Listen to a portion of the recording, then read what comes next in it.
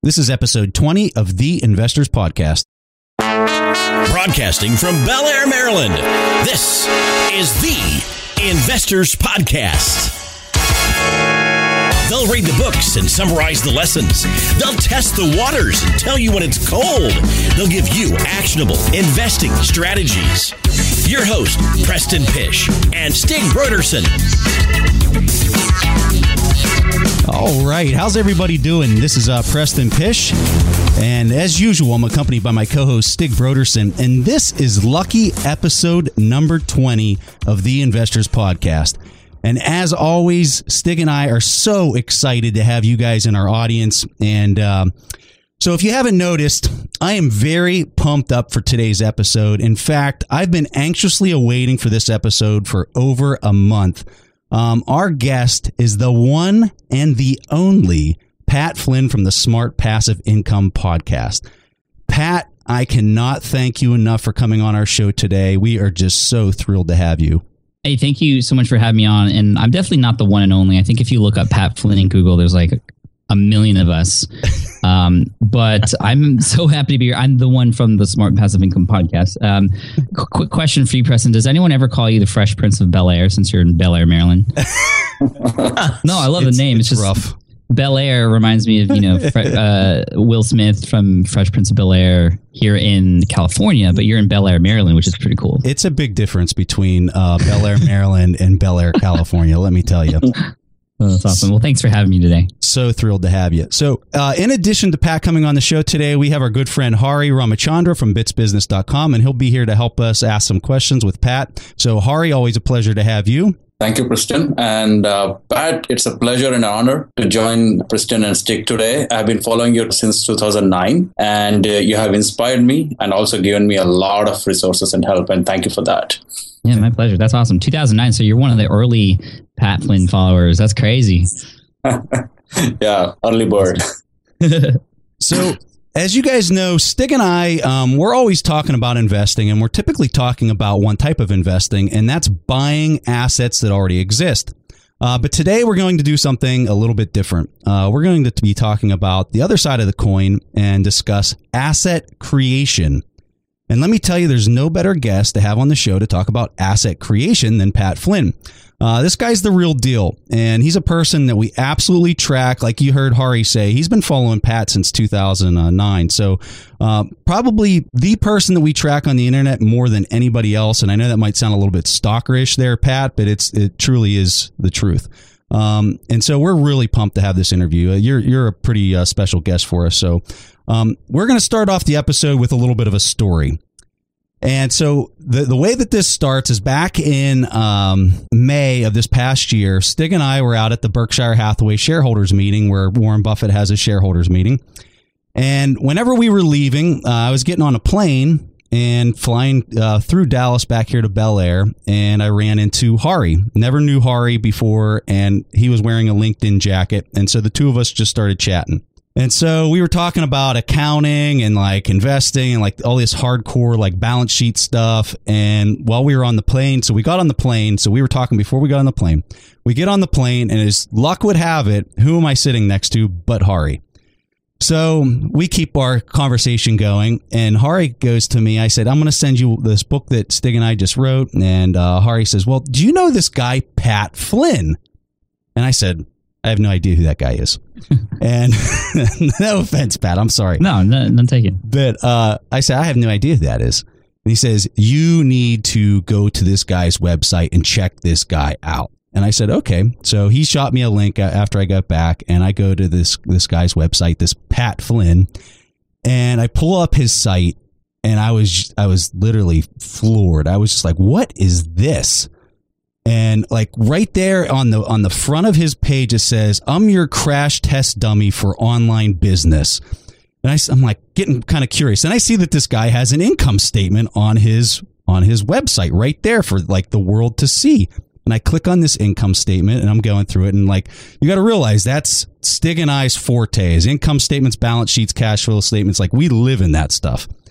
And so I'm scrolling through this, and I'm looking, I'm like, this guy just made like, whatever it was, $25K on this one item. So then I click on it and I'm looking at, and I mean, I am just pouring through his page. And then I see that he has a podcast.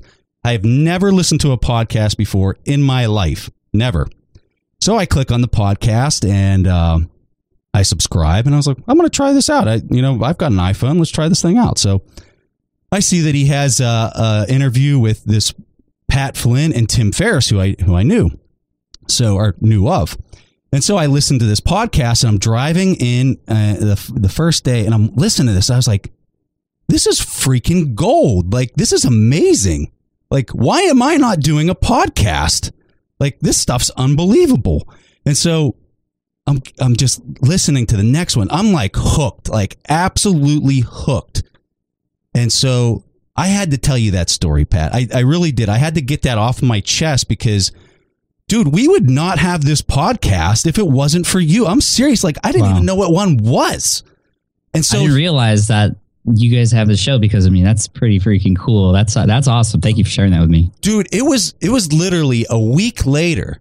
I was on Lance Ravenscraft's website 1 week after I listened to the first podcast. I literally bought every single thing that he recommended. Like right then and there, I was like, this is what I'm going to do. Like, it was like all these alarm bells went off. Like, this guy is showing you the path of what you need to do. And we just went out and I mean, we went after it. I mean, this shareholders meeting was in May. And we bought all this stuff, and I saw your site. I probably didn't do anything more for like another 3 months. And then I went back to it, and then I listened to the podcast, and then we've stood all this up within that short amount of time. So that shows you what this guy is putting out there. And you know how much we've paid Pat for all this information and stuff that he's given us? We've paid him nothing. He has literally put all this out on the internet for free.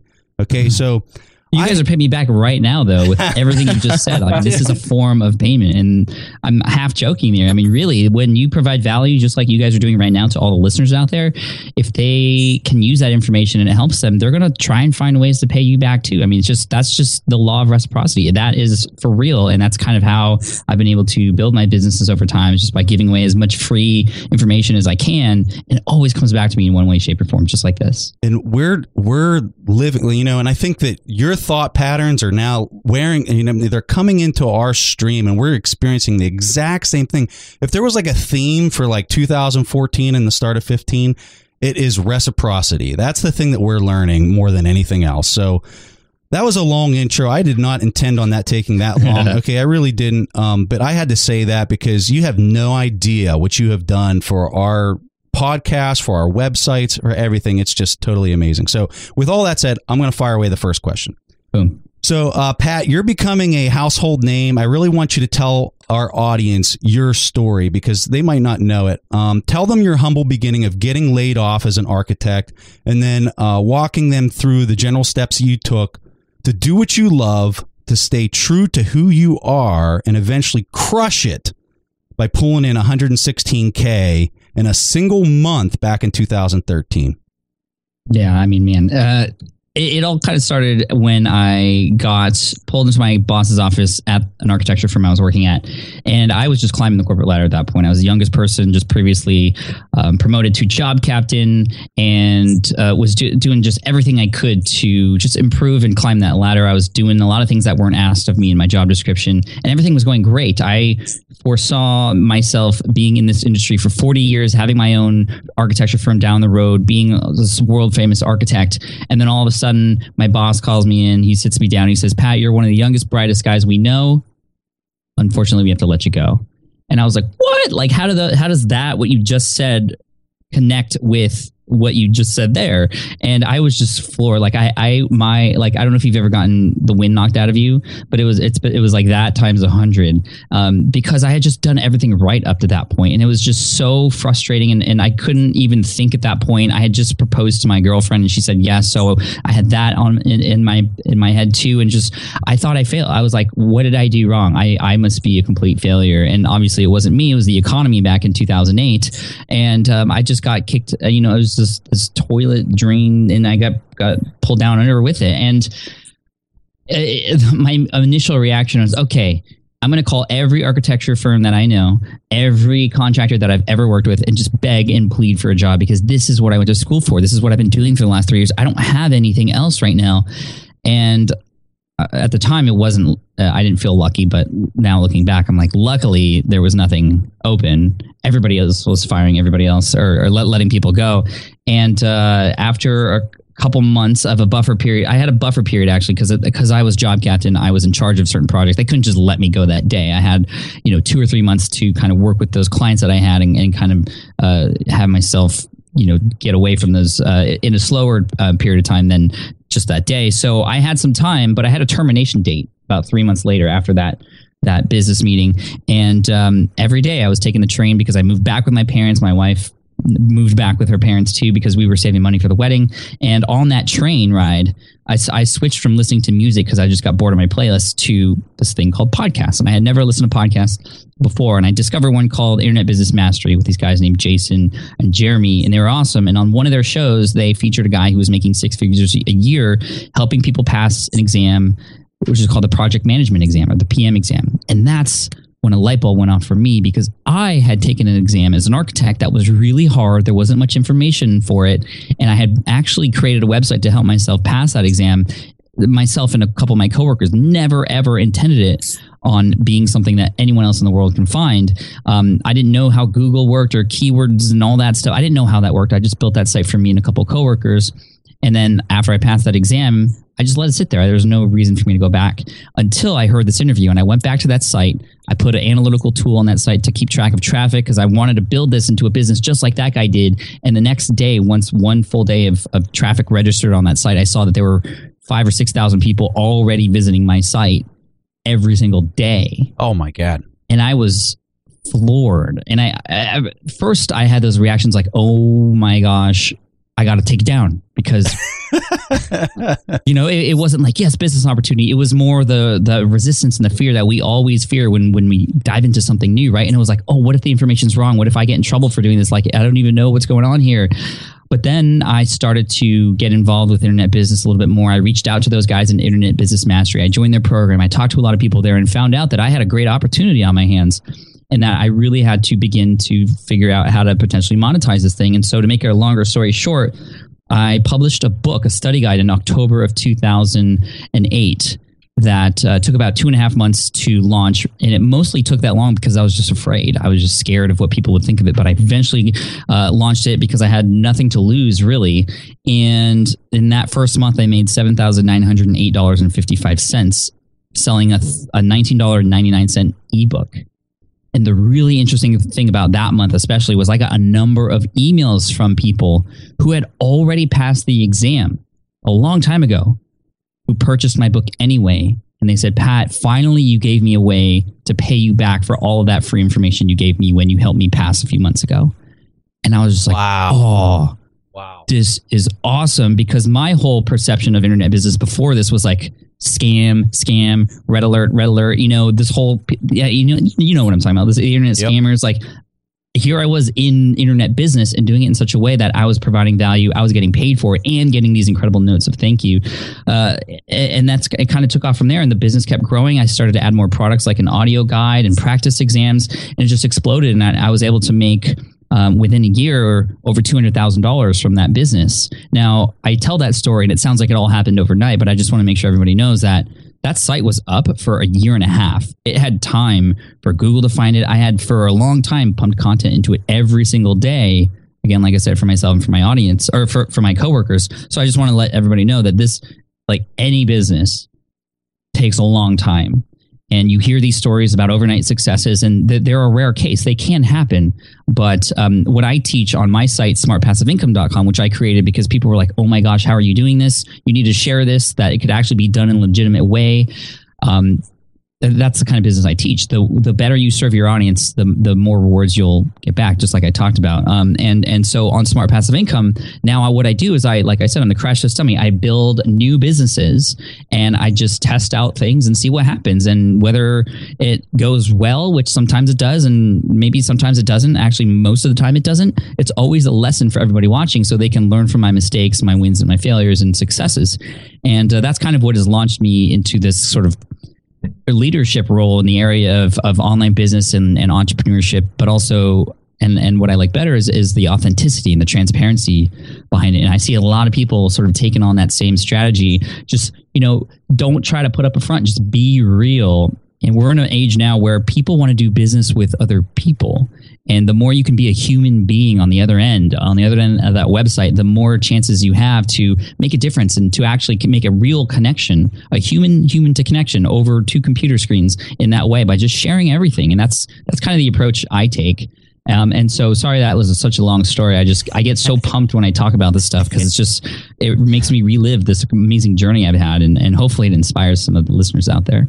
And before Stig jumps on his question, I just want to highlight, I tell people this all the time. Some of my biggest setbacks, the things that, like, when you're in the moment and you're experiencing it, like you said, it was just like gut wrenching. You just like want to throw up. When you're going through that, you're like, why me? Why is this happening to me? This is just so horrible. Why should anybody else experience this? But what's amazing is when you fast forward in time and you're able to look back at that experience, I can honestly say every time I didn't get what I wanted and I had like that major setback, it has truly been the biggest blessing and the biggest gift in hindsight, because it led me down and it led me in the direction that where I'm at right now. And I know you would feel the exact same way. I mean, you just described that, Pat, and I see Hari, you wanted to chime in. You obviously had the exact same stuff happen to you as well. It's just, it's when you experience that and you have that horrible experience, you have to keep that in mind. Like, hey, this is happening for a reason. I'm experiencing this setback because there is something really big that's about to come, and I just need to keep a positive attitude and continue to work hard and stay passionate and stay real, like Pat said. I just wanted to add, Pat, that, whenever I have met any friend who I know well or who I wish well, I've always shared your website, even though if they're not in the online business or not interested in entrepreneurship. The reason is your inspiring story. What I have found is, for me at least, personally, when I read about your story a long time back, as I said, one thing that helped me was that it took the fear away after listening to your story. And it made me better at my work because now I was not working with a fear in my mind, but I was giving it my full, and I knew what could be the worst that can happen. You'll get fired. And thank you for that. And the second thing that I want to add is you call yourself crash test dummy. I wouldn't call you a dummy, though. That's for sure. I mean, you're too modest for what you have accomplished. But the vice chairman of Berkshire Hathaway, Charlie Munger, famously has quoted or said that the best way to learn is from others' mistake. Yeah. And you are putting out yourself there day in and day out and making those mistakes for us. And thank you for that. Yeah, you're welcome. And even when I go back to that initial site that I created for those people passing this architecture exam, the exam is called the LEED exam, by the way, LEED. It's interesting because I, on that site, shared myself and the fact that I didn't get 100% on the exam, that I was teaching people how to pass. And a lot of people are like, "Oh, you shouldn't put your score there because that's, you're showing that you don't know everything. Why are people going to buy stuff from you if you show that you make mistakes?" But fast forward a little bit after that conversation, the United States Green Building Council, who administers that exam, they came out with their own study guide to compete with mine. And I think it was a direct result of seeing how successful mine was. And I thought I was done. I thought, why would people buy from Pat, who got 183 out of 200, when you could buy a set of study guide things from the actual company that puts on this exam, who writes the questions? My sales went up a lot when that happened. And it was because people connected with me. And the fact that I was a real person on the other end with a face, with a name, somebody who was actually in the same seat as they are in now, back in the day when I took the exam. And so, yeah, just being real. I mean, that's really what it's all about. And I love what you were saying there, Preston, about the whole, it's not things happen for a reason, right? And it's cliche to say. We hear that all the time, but it's true. But it's not just what happens to you. It's how you react to it. Yes. To what happens to you. Yes. Every time something happens to you, that's the universe or whoever you want to think of saying to yourself, okay, here's your test. How are you going to take this next opportunity? I think it was a Greek Stoic philosopher Epictetus who said, I pulled up the quote here because I knew I was going to butcher it. He said, it's not what happens to you, but how you react to it that matters. And it's so true. And looking back at that layoff, maybe I didn't react to it in the best way right away. But I mean, it's okay to feel terrible about situations when those things happen. But then you eventually have to just wipe off that dust and move forward. And you can either move forward or move backwards. And hopefully we'll all move forward when these things happen in our lives. And I've always found that when, like you said, when I've talked to several other entrepreneurs, they have a similar story. Something tragic happens or something where they had to make a huge decision and then they find that success. I mean, I hear that over and over and over and over again. That's not to say if you have a job and you don't like it, you should just quit tomorrow and then something amazing will happen. But I mean, there's something to be said for that. I think because I got laid off and didn't have a plan B, I made decisions that I wouldn't have normally made if I still had my secure job. I took risks that I wasn't normally used to taking. But again, I was just like, you know what? I have to take this risk because I would much rather live a life full of oh wells than a life full of what ifs. Yeah. So Pat, great points. My question is that, there are many people out there that have ideas and would love to create their own assets. But I think that they're scared and perhaps they don't know how to start. Where do you think that people should start? Perhaps just general advice. I mean, the first thing I would do is just take everything in your brain that you're thinking of about this particular idea and put it on paper. Like start to take, because our brains are a mess, right? We go from one thing to another. The moment you start to organize it and put it on paper, I would even put it on Post-it notes. Just take this idea that you have, put it in the center of your table, and then start to make Post-it notes right around it, just a cloud. It doesn't have to be organized or anything. And what's really cool is no matter what that is, whether it's a book or product or business idea or a website, you're going to start to see patterns and groupings, and those become chapters. Those become categories on your website. Those become different products for that business. It's really cool when you start to mind map. That's a sort of strategic term for what we're talking about here. There's even mind mapping software that will help you do this as well. One of my favorites is called MindMeister. That's one of my favorites because you can actually share that and collaborate with other people on your team, which is pretty cool.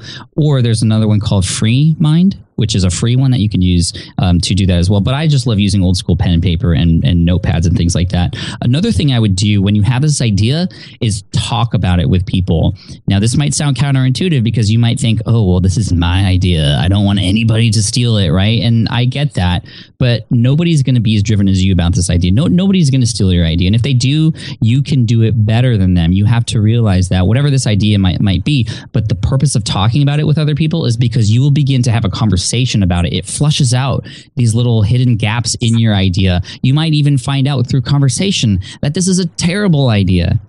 And instead of working on it for 2 years, spending a lot of money and putting it out there and then having people tell you it's terrible, why don't you talk about it now so people could tell you it's terrible, or they tell you it's awesome and that you have to do it, in which case you would be even more motivated to do it. And what's really cool is if you can begin to talk about this, not just with your friends and family, but with people who are in that target market as well, they will, as your potential customer, help shape what that thing is. Again, we're talking about something hypothetical, whether it's a physical product, an informational product, or a service, whatever. But when you talk about it with your target customer, with their pains and their wants and their needs in mind, really, you need to build a solution to a person's pain. And that's really what it comes down to. When you could do it with them, I mean, you just are creating the product that they need. Instead, you're not guessing anymore. You're going based off of what they say, and that's how you could validate it as well. You might also find that there are companies out there, websites, products similar to what you're thinking about. Should that stop you? Absolutely not. That validates the fact that you are on the right track, and you might think, oh, well, I'm late to the game. I'm at a disadvantage. No, you're actually at an advantage because you're coming in late in the game, meaning you can see it from a bird's eye perspective and see how that audience is being served and where they're not being served. And you can come in as the better solution. And you don't have to reinvent the wheel here. You don't have to create try to reinvent walking like the Segway tried to do. And what do Segways do now? They just roll down the boardwalk with their little tour guides, right? Like you don't have to reinvent something. You can just take something that's there, an idea, and make it yours, put your own voice behind it, and make it better and serve that audience better than they are being served right now. So those are a few tips for you in terms of validating your product. And then from there, It's just a matter of finding the right platform or the right people to work with to help you put that together and get, at the same time, it's really important. And I didn't know if we were going to cover this later, but it's also really important to connect with other entrepreneurs as well. If this is a path you want to go down, whatever it is that you're interested in, you should always connect with other people who are interested in the same thing as well. It's human nature to be a part of a group. And I can't tell you how important being a part of other entrepreneur groups has been for the success that I've had, because I've gotten so much great advice. I've been held accountable by those people. I am in 3 different, what they call mastermind groups. Napoleon Hill talks about it in his book, Think and Grow Rich. There's the power of being in a little group, maybe 5 to 6 people. Some are bigger, some are smaller, but you hold each other accountable. You talk about each other's goals. You share the same values and you work toward the same thing. You don't have to be in the same niche or market, but as long as you're all there and focused on helping each other.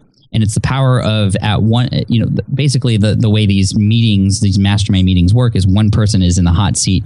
That person shares something they need help with or a problem that they're having, and everybody else collectively helps that person out and just has a discussion about it. Like, this is such powerful stuff. That has to be in there as well. And I would get involved with that sooner than later. Let's take a quick break and hear from today's sponsors. Today's episode is sponsored by Range Rover Sport. Range Rover leads by example with their dynamic design that rises to the occasion. It's got powerful on-road performance and commanding all-terrain capabilities, coupled with signature Range Rover refinement. The 3rd generation Range Rover Sport is the most desirable, advanced, and dynamically capable one yet, redefining sporting luxury. It's got advanced cabin technologies such as active noise cancellation and cabin air purification, offering next-level comfort and refinement. The purposeful cockpit-like driving position sets the tone for a focused interior that promotes exhilarating driver engagement. Award-winning Pivi Pro infotainment is at the heart of the experience and provides intuitive control of the vehicle systems. You can enjoy a dynamic drive and total comfort with optional 22-way adjustable, heated and ventilated electric memory front seats with massage function. Design your Range Rover Sport at LandRoverUSA.com. That's LandRoverUSA.com. Have you ever wondered if there's an AI tool like ChatGPT specifically built for the stock market? A tool that not only aids you in your research and analysis process, but also allows for dynamic discussions? Today, I want to share such a tool with you called Meka. Meka is the AI-powered stock research assistant now enhanced with real-time stock data. Meka does a lot of the heavy lifting of sifting through financial statements and company data and delivers it to you nearly instantaneously, and the best part is that it's 100% free. Try it out today and ask Meka questions like, what is the financial health of Microsoft? How much cash does Copart hold on its balance sheet? What is the return on invested capital of Adobe, or millions of other prompts? Check it out today for free at Meka.com. That's MEYKA.com. The Holy Grail of Investing, the new book by Tony Robbins and co-written by investing legend Christopher Zook, reveals the secrets of alternative investments like private equity, venture capital, energy, real estate, sports franchises, and more. It features exclusive insights from investing titans who collectively manage more than $500 billion, including Robert F. Smith, Vinod Khosla, Michael B. Kim, and many others. In the Holy Grail of Investing, you'll discover how to take advantage of the trillions flowing into private equity by becoming an owner of firms that actually manage the assets and share in the revenue they generate, how to take advantage of the 2 to 3 times higher returns of private credit as an alternative or complement to bonds, how to invest in the energy evolution and ride the wave of trillions in global investments, how investments in private real estate can work as an inflationary hedge and source of tax-efficient income, and how many of the world's greatest investors thrive in both good times and bad. The Holy Grail of Investing by Tony Robbins is available now wherever books are sold. All right, back to the show. All right, you're up. Okay. A lot of things you just mentioned is on your website, and as well as your book as well, Let Go, which I thoroughly enjoyed reading. Thank you. However, my next question is about branding. Back in 2011, I listened to your talk to the Financial Bloggers Conference, I believe. I might have the name wrong, but I loved the talk. One of the things that caught my attention was the concept of branding. At the time, I was working at LinkedIn, which is all about building brands or all about helping professionals build their own brands. And when I listened to your talk at that time, I was happily employed at LinkedIn. I had no issues. My job was safe. So I had no intentions of starting something on over. I wanted to know, how can I use this platform that you talk about, the websites, the podcast, to build my brand as a professional or as a business owner to help me in getting better job opportunities or better consulting positions, for example. Right. Well, I mean, the platform itself, the blog or the podcast or the video channel or whatever it might be, that becomes your platform, essentially. That becomes your area where you can share messages and help other people who discover it tell what you're all about and what you have to offer them and how you can help them. What's really cool about the branding thing is a lot of people think about branding and they're like, oh, okay, what's the colors? What's the logo? You know, what's it going to look like? But I really want you to think even beyond that, or actually even before that. What makes you unique? Your company or you, if you're branding yourself as a personal brand, or your company or your product, like you have to understand what they call, what is your unfair advantage? That thing that you can bring that nobody else can bring. And once you discover what that is, and you might not know what it is at first, maybe it's going to take some time to find out what it is or some conversation between you and your target customer or your target market.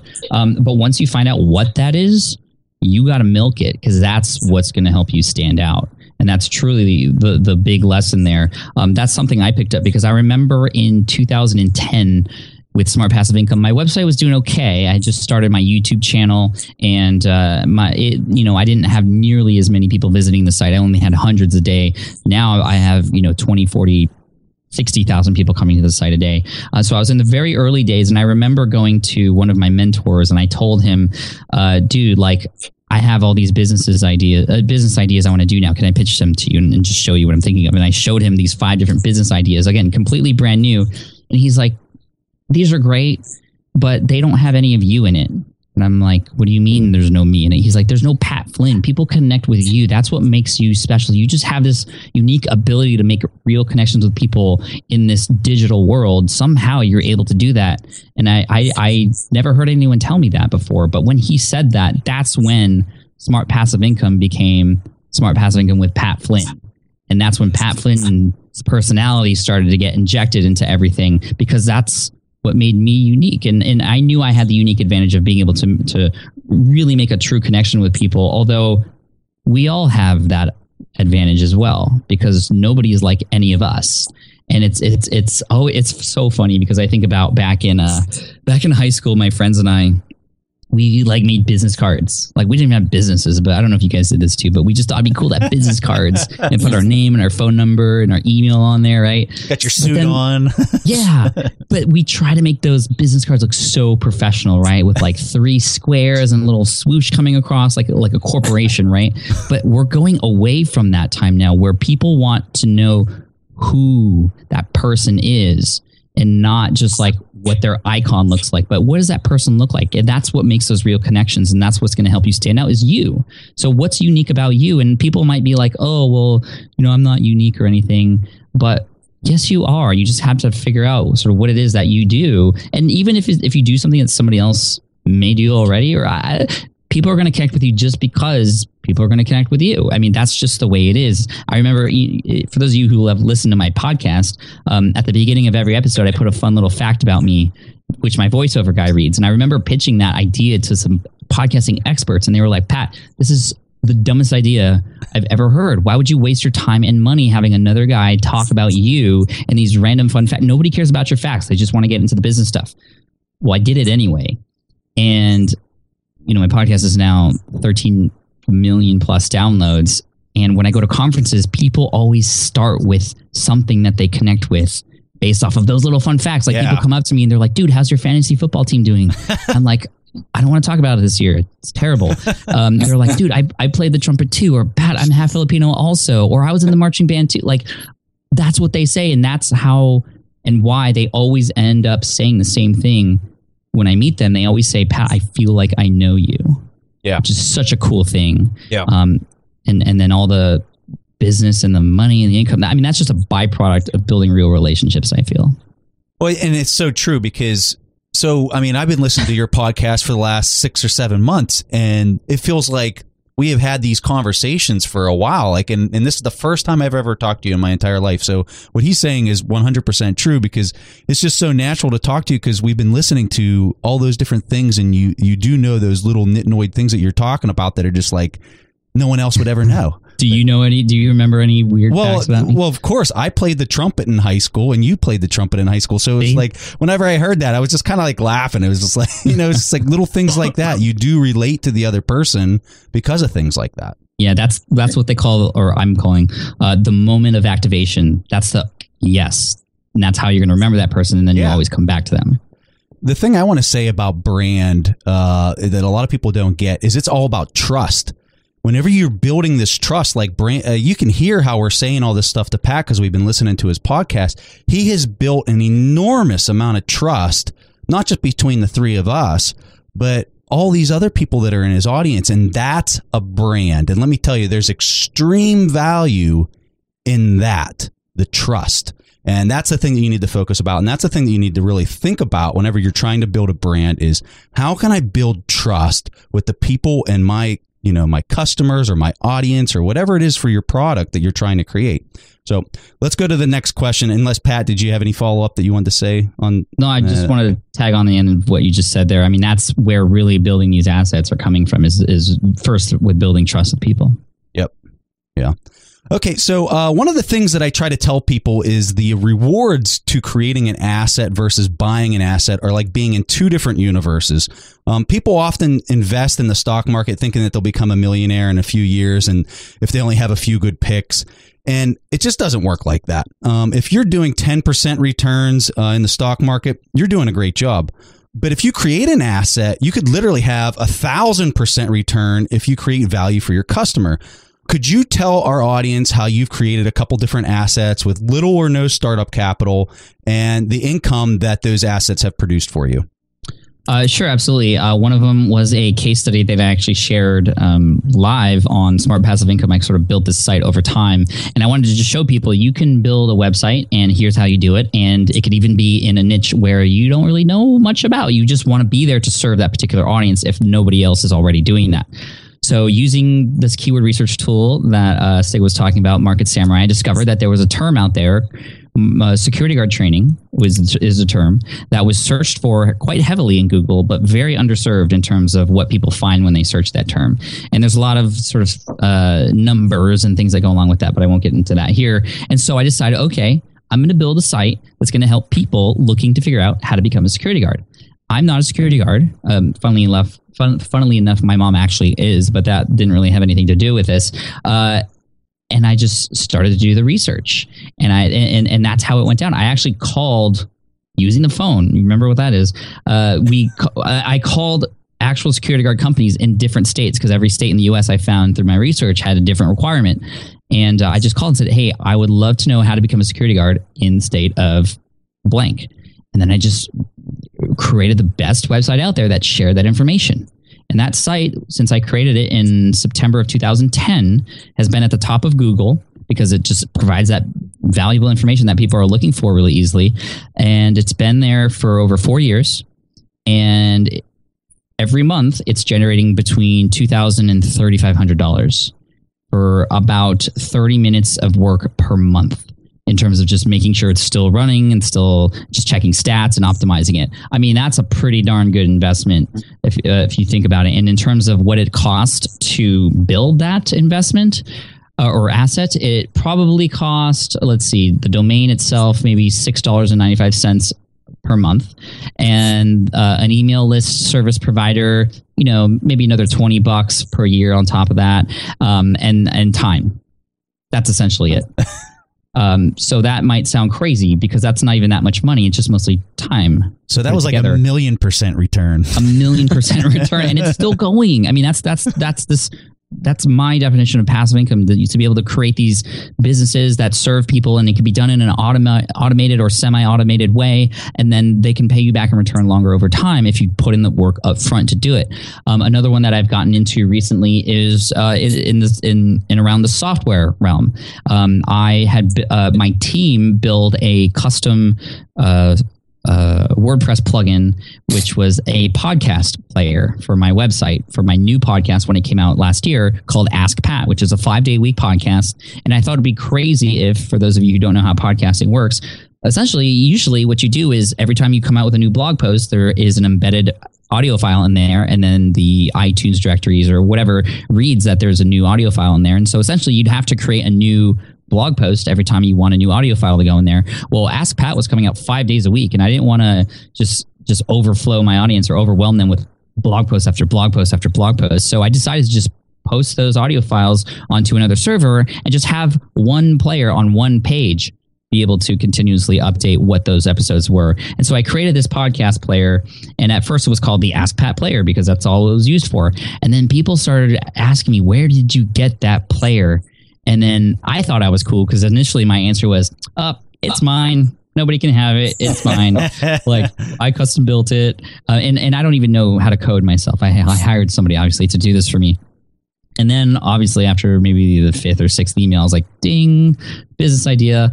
And so my team and I got together to figure out, okay, how can we turn this into something that's really easy for people to use? It's already there. We just need to figure out, okay, how can we make it easy for people to use and put in their feeds and put in their show titles and things like that. And then that was launched mid last year in beta, meaning we only sold it to a limited amount of people in a closed group with not all the bells and whistles in there. There's a really cool book called The Lean Startup, which talks about this whole thing of a minimum viable product when you sell it, meaning you just want to build the solution. You don't need to put all the bells and whistles in there. And if you do it in a closed beta group, you can work with those first initial customers and have them tell you what else you can do beyond that they actually need instead of what you think they need. And so I've been working with those beta customers. There was about 400 or 500 of them actually. So initially already, I was making money, between $50 and $80 per license that we were selling, over 400 customers now. And then it was closed because we were working closely with them. We added new features. We tested. Software is a whole different beast. This is sort of my first foray into it. There's a lot of things that can break, especially because there's a lot of versions of WordPress and there's a lot of themes and a lot of themes on different versions. I mean, it's just crazy. So it's not as easy as I thought it was. But we still put in the time and effort, and we just launched last week version 1.0, which means it's open for good. And we've been making sales every single day, $97 for an annual license. And every customer, they're paying $97 a year. And we already have, a couple hundred customers at this point, and that's recurring income. And now all I have to do, because that system is set up, the purchasing process and the delivery of that code is set up, I just have to focus on marketing and making it better. And it's gonna that itself is a business out of the very the whole slate that I have. So those are a couple examples for you. That's phenomenal. That just shows you guys there's enormous opportunity, reward when you create your own asset versus buying somebody else's asset that they created. And the big myth here is it doesn't take a lot of capital to start it up. Everyone thinks that they have to have $100,000 to create an asset that's bringing in $3,000 a month. He did it with, like under $50. Yeah, I mean, the software did obviously cost a little bit more because I had a developer team and stuff. But I mean, really, in that case, maybe I invested $15K to get all that set up. And then we were in positive numbers halfway through the beta period, and now everybody who comes on and signs on is pure profit. Yeah, minus like the recurring sort of $6 for the domain. Yeah, absolutely. Okay, hey Stig, go ahead. So Pat, I think that everybody who has been following you know that you have a lot of different projects going on, and I'm just thinking, where do you get the inspiration for which assets you create? I mean, a lot of the inspiration comes from my audience and what they need, just like that player that I was talking about. I mean, that was a direct result of people asking, hey, I need something like that. And when you build an audience, even if you don't have a product yet, you maybe have a message or something that you're good at that you just are showing people how to do. If you just listen carefully, you're going to hear your audience tell you what they need. And that's where a lot of the inspiration should come from, your target audience. Now, it obviously comes from a lot of other places too. I mean, for the day in and day out, my number one inspiration is my two kids. I have a daughter who's 2 years old. My son is 5. And they, especially my son, I mean, he knows what I do now. and he watches me on the computer. Sometimes he listens to me on the office when I'm podcasting every once in a while, and he asks all these questions. And I want to be there as an example for him to show him that you could create whatever you want. You could do whatever you want. And I know, again, that's one of those cliche things, but I want him to know that cool things happen when you put in the work.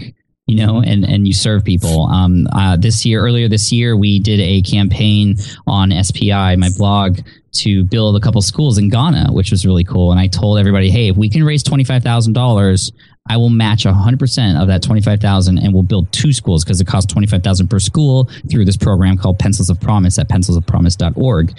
I interviewed the founder of that company, and that is what inspired me last year to go and see what else I could do beyond myself, my family, my community. I wanted to do something worldly here. And we were able to raise together over $54,000. And I'm actually headed to Ghana in June to visit the schools that are being built and meet the children there. I mean, it's so cool. My son, unfortunately, won't be able to go, but he's going to see the pictures. And he even knew what was he knew what was happening. Like every day during that campaign, he would be like, how much are we making today for the kids? How much are we making today for the kids? And I'd show him, like, look at Becky donated $100. And then he'd ask questions like, why are they donating money? Like, why? Like, I pick up the poop in the backyard for $1. Like, this is a lot of poop picking up. And I'm like, you know what? People are willing to pay it forward when they see that other people are in need, and they know it's going to come back to them in one way, shape, or form down the road. I'm trying to teach that as much as I can to my kids, and that's where I get most of my inspiration from. Is actually thinking about them when they're 40 years old, having a conversation at a cafe. They're married and they have kids too, and just getting together one Thanksgiving, be like, talking about mom and dad. Like, what's that conversation going to be like? I want it to be positive. I don't want it to be like, oh man, they were so mean, or they never amounted to anything. I wanted it to be, we were lucky kids. Let's take a quick break and hear from today's sponsors. Buy low, sell high. It's easy to say, hard to do. For example, high interest rates are crushing the real estate market right now. Demand is dropping and prices are falling, even for many of the best assets. It's no wonder the Fundrise Flagship Fund plans to go on a buying spree, expanding its billion-dollar real estate portfolio over the next few months. You can add the Fundrise Flagship Fund to your portfolio in just minutes with as little as $10 by visiting fundrise.com/WSB. That's fundrise.com/WSB. Carefully consider the investment objectives, risks, charges, and expenses of the Fundrise Flagship Fund before investing. This and other information can be found in the fund's prospectus at fundrise.com/flagship. This is a paid advertisement.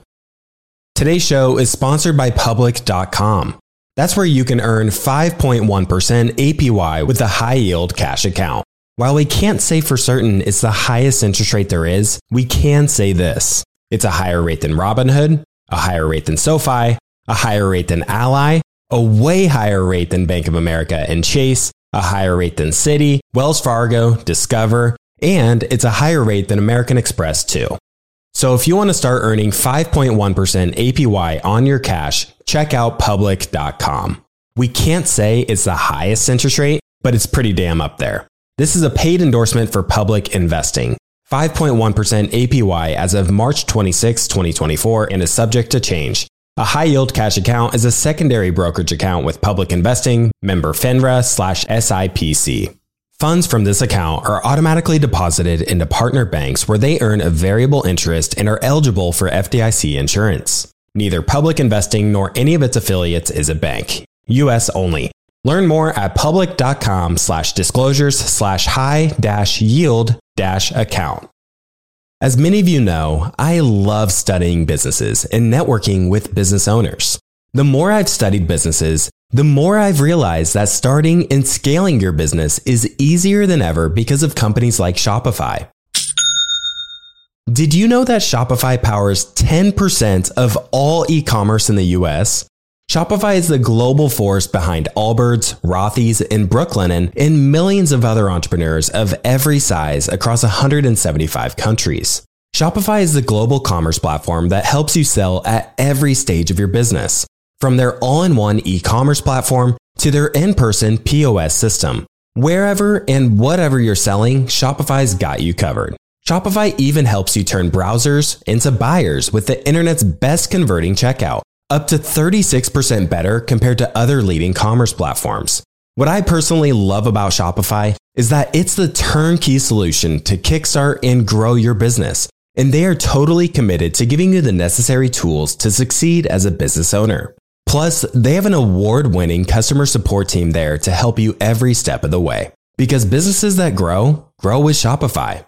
Sign up for a $1 per month trial period at shopify.com/WSB. That's all lowercase. Go to shopify.com/WSB now to grow your business no matter what stage you're in. That's shopify.com/WSB. All right, back to the show. Yeah. That's awesome. Pat, I think the thing that a lot of people don't think about as well is you're talking about how it'll come back to you. But the thing that I think a lot of people don't understand is the compounding impact that happens whenever your son interacts with another person and he has a positive impact on them. And then that person then goes on and has and it spreads like wildfire, and it's compounding and it's exponential. And that's the thing that that's where that's where I get in my thoughts. Is it's not like it's just coming back to me. It is going to another person, and then it's just spreading. And it makes you just realize I'm truly just creating this world around me all the time. And I'm thinking, if I keep doing that and I keep acting in that manner for another 20 or 30 years, what's the world going to look like? You know, I mean, it just blows my mind. It just blows your mind when you think about it. And I'm not like the start of this. I mean, I am for people who I'm connecting with, but I'm doing it as a result of Jason and Jeremy, who did it as a result of somebody else who did it. You know, it's just like the way the world works. I mean, I just love all that positive energy. That's why I always do every day. I try to do one just random act of kindness. This is something I try to teach my audience to do every once in a while. Just be randomly kind to someone today. Like just the effects that could have on a person's life, which could have another effect on somebody else's life. Like one day I went into Starbucks, and I just do this every once in a while. I bought the person behind me a coffee, and he happened to be there with his son. They were having a terrible day, I found out, because after I bought them that coffee, they wanted to just sit down and chat and ask, like, why did you do this? And I think he knew that this was awesome and wanted to be an example for his son. But I found out that the son had accidentally broken his mom's iPad, and the mom yelled at him, and they were just having a terrible day, and he felt terrible and just felt the whole world was crushing on him. You know, he's only like 8 years old. And then when he was just so taken aback of strangers' kindness. Yeah. And I know that this is something that this kid, like years down the road, I mean, he's obviously not going to think about it every day, but maybe one day he'll think about it and do something for somebody else. Yep. Definitely. So, Pat, one of the quotes in your book, Let Go, I really liked and try to kind of, still make sense of it, is by Tony Robbins. You say the path to success is to take massive, determined action. And I know you exemplify that, and you have been doing it for years. However, when I started building my blogs, I have failed at many of them so far. And a lot of reasons is what you have already pointed out. Some of them was lack of interest. Some of them I just did it for kind of, trying to figure out or looking cool. In the end, as you say, that your success is a byproduct of how you are serving others or how you are helping others. However, my question is, how do you go about, or how do you advise for somebody who is starting to build his own blog or website? I have seen a post where you have chronicled the evolution of your blog or Smart Passive Income, the user interface. And I can see that it was pretty basic in 2008, but by 2009, it kind of got evolved quite a bit. So what is your advice? Like, should somebody focus on the look and feel of the UI right from the get-go, or wait till he collects some good audience? And do you have any recommendation for any web designers or so who are good at helping out beginners? Yeah, I mean, there's a couple of things there. You were talking about massive action, and that's important. You always want to take bold actions with what you're doing, or else, little actions, little results, big actions, big results. But with that being said, I mean, notice it's massive. Take massive action. It's not take massive perfect action. And the whole idea behind that is you don't have to be perfect. You just have to go, and you're going to make mistakes. You are going to fail. Realize that that's going to happen, but use those things as learning experiences so you can keep moving forward. you can read all the books you want, you can listen to all the podcasts in the world and have all that information, but you might as well not have ears or know how to read if you don't put those things into action, right? You're just as good as somebody who doesn't know how to read if you don't put those things into action. I think it was Mark Twain or somebody who said something similar. Einstein had a real similar quote to that. Did he? Too, as far as just saying... It could have been Einstein, yeah. You can't just read all day long. You have to go out and you actually have to create and you have to apply what you're learning and be creative. So right. And the thing about that, and the reason I bring this up first is it doesn't have to be perfect. It's just you just got to go. And as we all know, we learn by doing mostly. You just got to, and when we're babies, right? When we learn how to walk, we get up, we stumble, we get up again, we keep trying, do something different, so on and so forth. I mean, we lose a lot of our childhood tendencies in that way of discovery and curiosity and learning when we're older, just because we don't want to fail. We don't want to look bad and it feels bad to fail. But no, failing is good as long as you use those things as learning experiences. And to your other question, or to your question about the user interface or what the website looks like, it's hard for me to look at those, the archive of what my site used to look like, because those were terrible. But I hope that shows you I took action, and it wasn't beautiful action, but I just had something up where I can begin serving my audience. I put myself in a position where I could finally start writing content. And even when I started the podcast, I remember I recorded episode number 1, which came out in July. In May, and I recorded that 3 different times because the first time wasn't good enough. The second time, I actually had scripted the whole thing. So it was like 20 pages of what I was going to say, and it sounded too robotic. And the third time, I was trying to do some blend between the two, and it just didn't sound right. And the fourth time I recorded it, finally, I was like, you know what? Screw it. I'm just going to go. I'm not even going to edit this, and let's just see what happens. And then over time, you'll notice, if you've been a longtime listener, it improves over time because I'm just doing it. And the same thing goes with your user interface and your website. Put yourself out there, just get something that works, and focus on what's actually going to help people. And then over time, you can make it perfect. You can change things, tweak things, and you're going to discover that some things that you may have thought that you would have wanted when you first started maybe doesn't even need to be there. So, do yourself a favor and don't worry about it. I think a lot of people use design specifically and the way things look as an excuse to moving forward and doing those things that are actually scary. Blog design, yes, there might be a theme out there that's perfect. There might be a way to just tweak a little bit of code so it looks better. But that's just a hidden form of procrastination. I feel you got to just take action and actually get something out there that can actually help people. Perfect. All right, Pat, we're getting close, and I don't want to go over the hour because I know. Yeah, no, I talk a lot. I'm sorry. No, I don't want to go over because I think you're probably going to go to the beach after we're done here. No. All right. So, Pat, can you describe the importance of persistence and being passionate about what you do? I have no doubt that those 2 factors had led to your enormous success. But for a lot of people that are interested in creating their first asset, starting out with that foundational level, I think that those 2 things are extremely important. So I just was wondering if you felt that way, and if you do, just kind of describe the importance. Yeah, persistence for obvious reasons, like we've just covered. You got to keep going. You're going to fail. You're going to make mistakes. You got to keep going. And I think what's really important about that is understand why. Why should you keep going? And it's really hard to forget why sometimes. And for me, I'm very lucky because my why runs around all day, sometimes naked or in their underwear. But I'm talking about my kids, by the way. I'm not.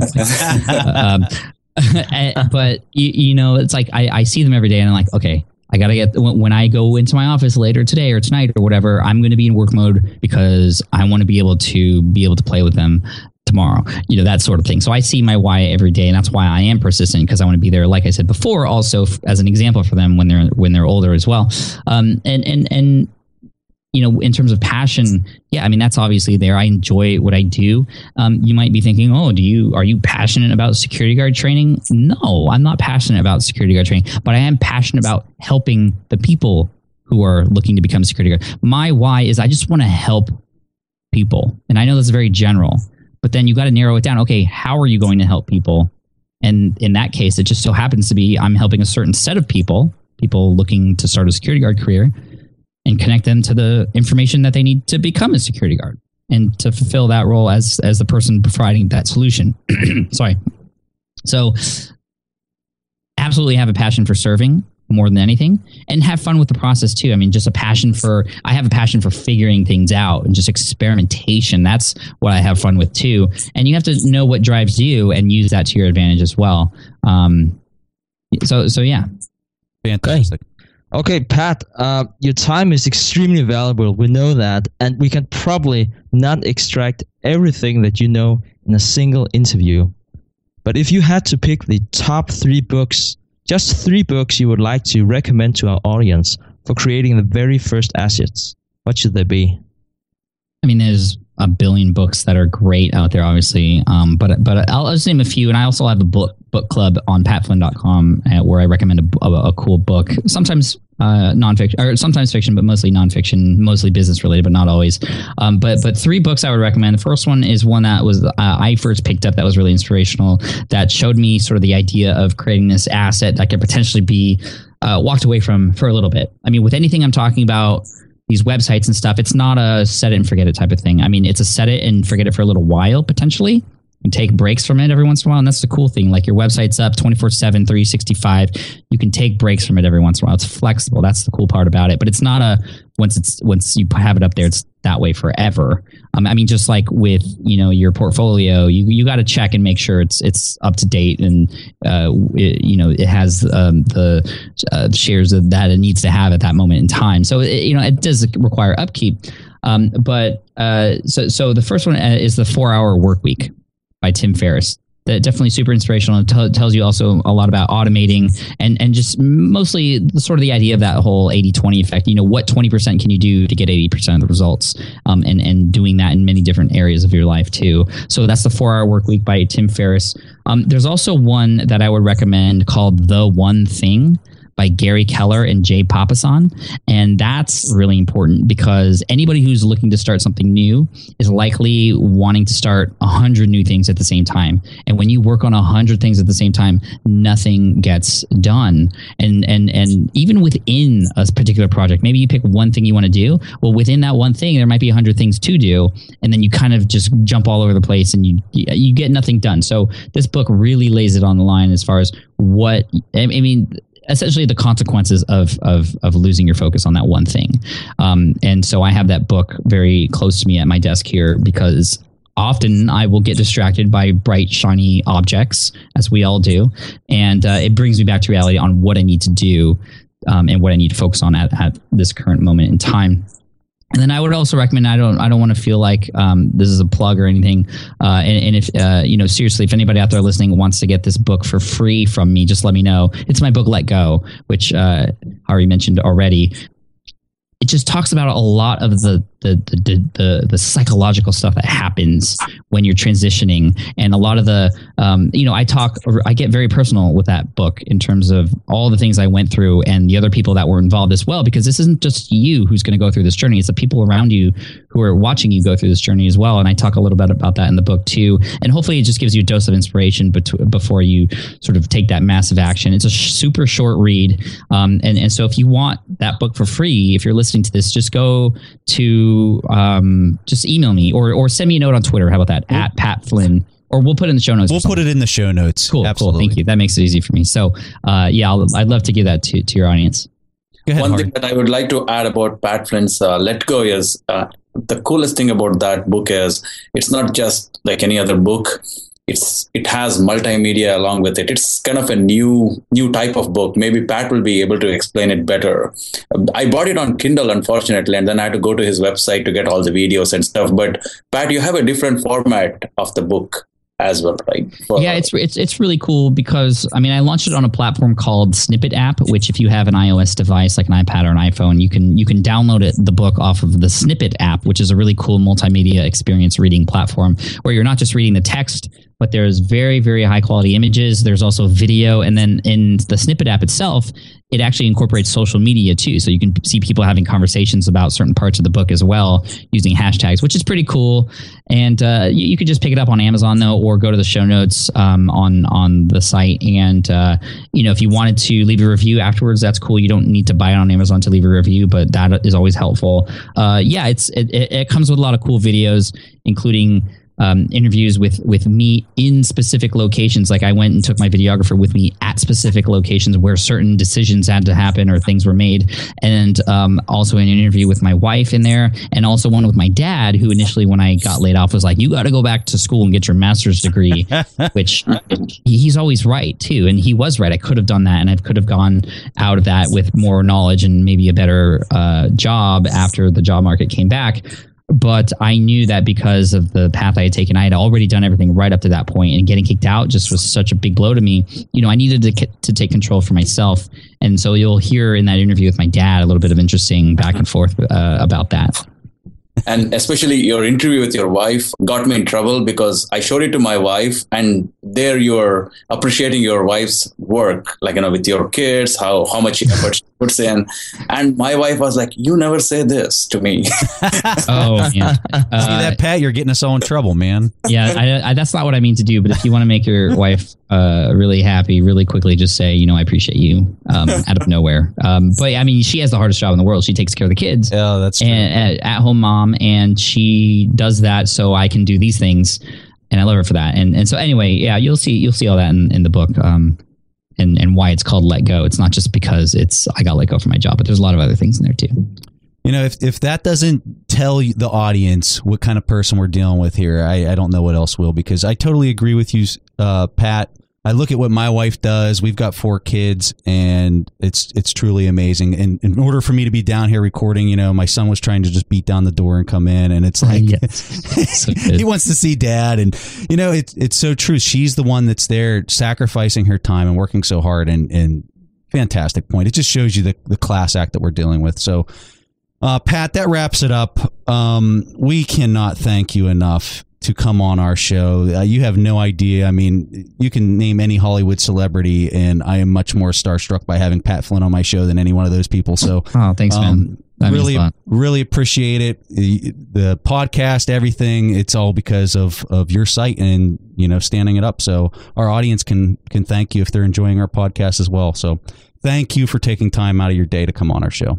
Thank you guys for having me. Thanks to all the listeners out there for hearing me out. And I hope I've been able to help in some way, shape, or form. And also, if you want to just let me know that you like this, or maybe you didn't like it, maybe you thought it was terrible, just let me know on Twitter at Pat Flynn. I'd love to hear from you. I'm very responsive on there. All right, Pat. So if you guys want to find more of Pat Flynn, you go to smartpassiveincome.com. It has the links to everything else, you know, his podcast. The blog is endless with information, just tons of information to help you start to create an asset and start to have these gargantuan returns with a small amount of capital. So, Pat, fantastic. Thank you. Cheers. Thank you. All right. So it's that time in the show where we play one of our questions from our audience. And this question comes from Aaron. Hi, Preston and Stig. This is Aaron Squizzato from Melbourne, Australia. First off, can I just add that I'm a firm believer in the saying, content is king. The information you guys deliver is second to none, and I've learned so much from Buffett books as well as listening to your podcast. So a big thank you from all of us here in Australia. My question is, what are your thoughts on investing in international markets versus local stocks? The reason I ask this is I'm very interested in US companies and the indexes. However, I do have to factor in the exchange rate when valuing US stocks. Are you able to shed some light on this topic? Thanks very much, guys. Hope to hear from you. All right, Aaron, fantastic question. And this is a question that we also get asked a lot because a lot of our audience is international. So, Stig, being in Denmark, I'm sure you have a good response for this one. Thanks, Preston. And yes, I deal with this. And yes, I struggle with this. Quite a big deal, actually. Because, you know, Aaron, like you, I would like to invest in America. And, you know, just like you, I guess that's because there are so many great businesses over there. Now, the covenant to that clearly is that we also have the problem with exchange rates because we're not just buying great businesses. We're also buying it in dollars. And if American dollars is not our own currency, then that will alter the price.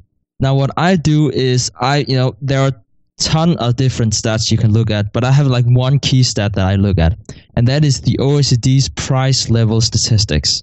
And what that is doing is, this is all due to a thing we call the law of one price.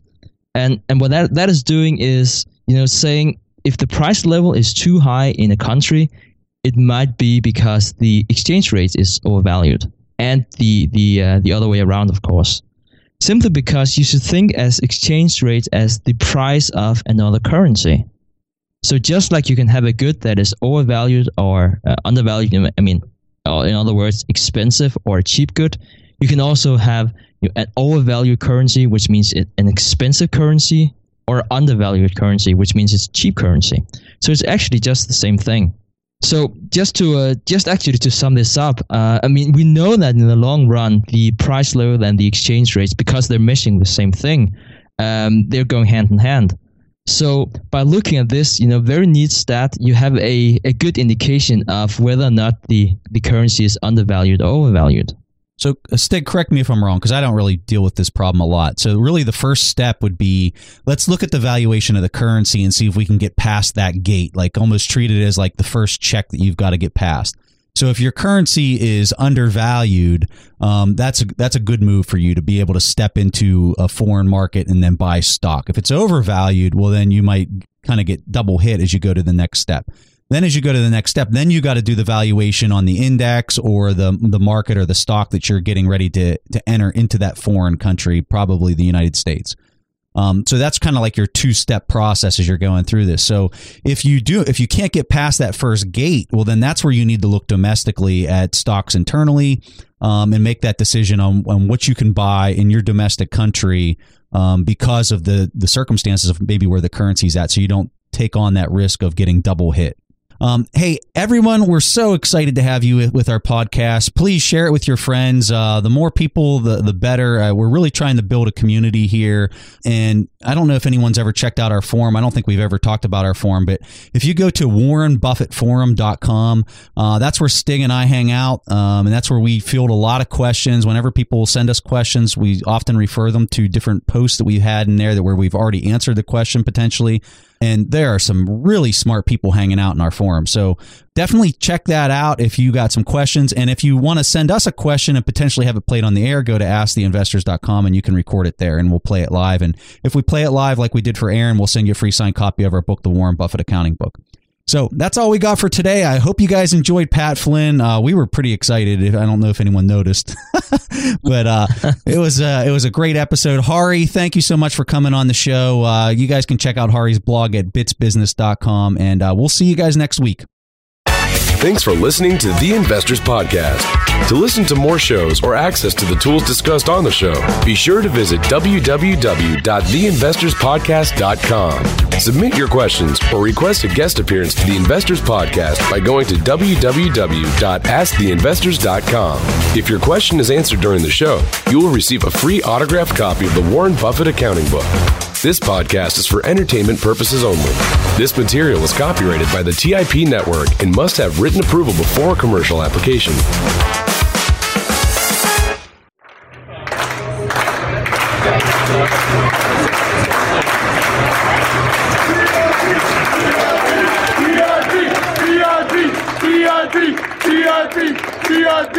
TIP.